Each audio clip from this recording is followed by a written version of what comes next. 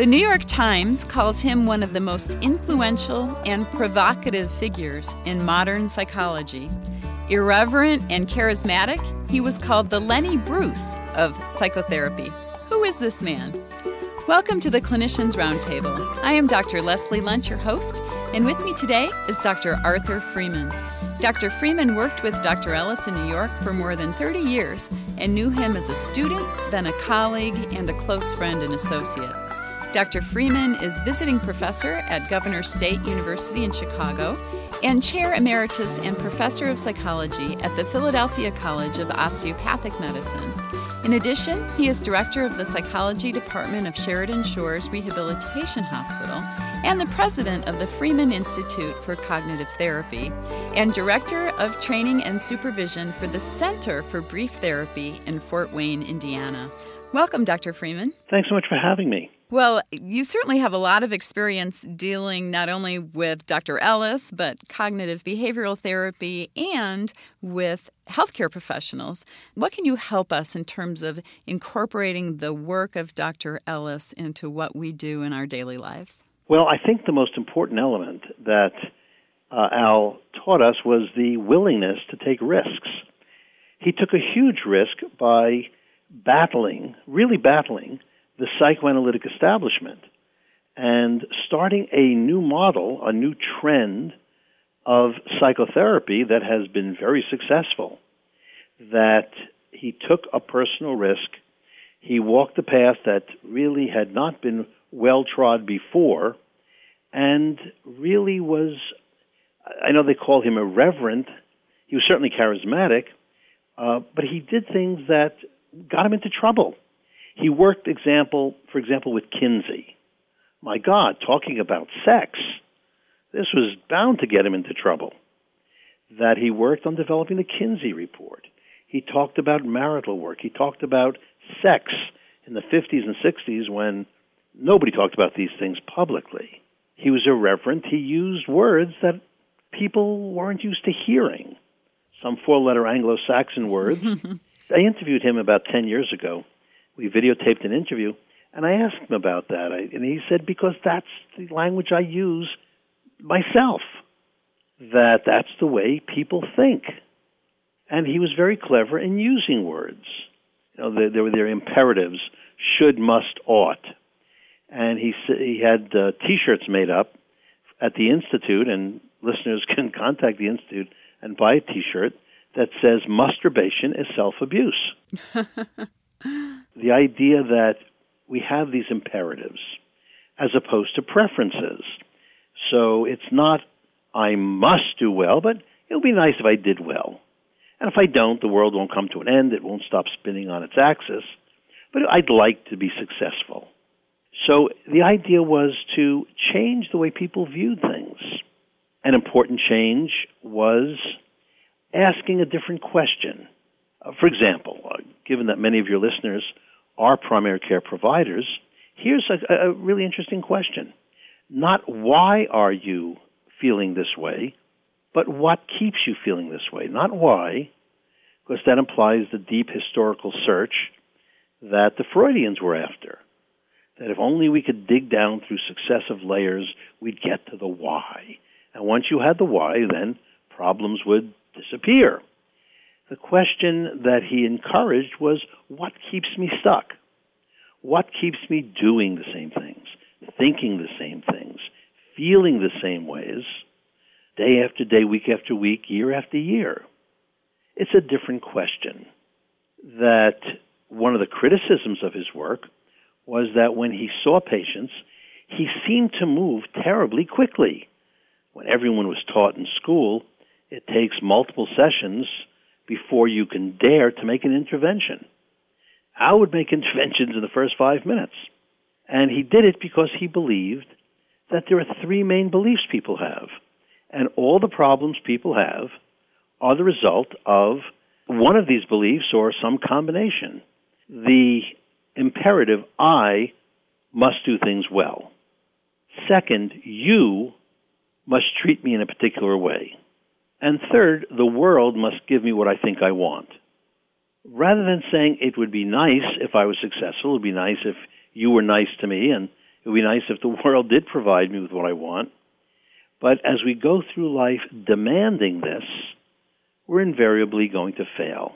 One of my favorite quotes from Dr. Ellis was what he said about neurosis, that he said it was just a high-class word for whining. Right. That he called neurosis stupid behavior on the part of non-stupid people. He'd say, you know better. Why are you continuing to do this when you know better? What keeps you stuck? And he would say to people, you're whining. And, of course, other therapists would say, my God, you're insulting people. And I think Al demonstrated over years that he helped more people than he insulted.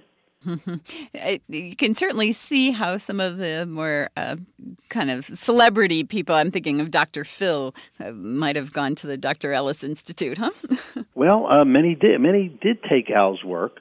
For example, in his book Erroneous Zones, Wayne Dyer basically took Albert Ellis's work to talk about erroneous thinking.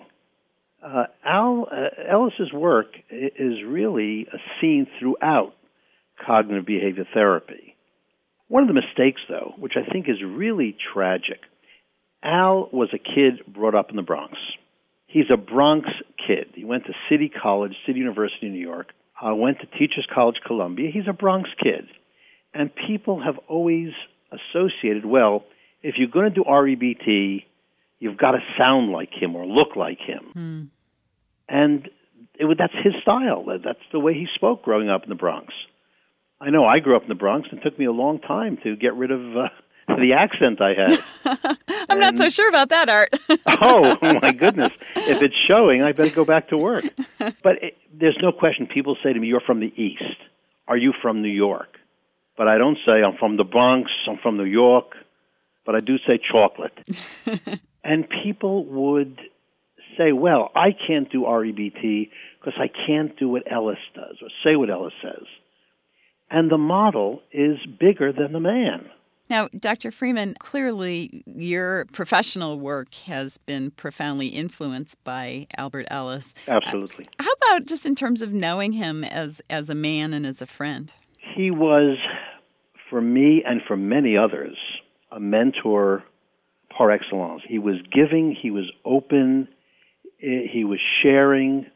On several occasions I would do a book, and I would ask Al, as busy as he was, and he was very busy, published 60 books and hundreds of papers, and I'd call him up and say, Al, could you contribute a chapter to this book I'm doing? He never said no. As far as I know, to me or anybody else, that he had written reviews of books I've done. And he was really available. I could call him up and say, Al, there was a study done in the middle to late 70s, I think, and he was just encyclopedic in his knowledge. He'd say, oh, yeah, that was a study done by Smith, Green, and White. It was published in the Journal of Consulting and Clinical Psychology. What they found was this, but there were some flaws in the study because it had a very small number of subjects. I mean, he was brilliant. His conceptualizations were brilliant. And he was, the only term I could think of is a term that comes from the Bronx. He was truly a mensch, a real person. There was no pretense about Al. What you saw is what there was. Now, of course, he recently passed away at the age of 93. Did he continue working up until his later years? Oh, yes. The last year was not a good year for him. It was he was very, very ill in the last year. But prior to that time, he was doing classes. He'd meet with students. He would do demonstrations. There was one instance where he had a heart attack in the morning and had a class discussion later that day. Oh, my gosh. That he was a model for many, many, many people, for many therapists, for many psychologists, many psychiatrists. He really was someone to emulate, not in his personal style necessarily, or his, mode of dress.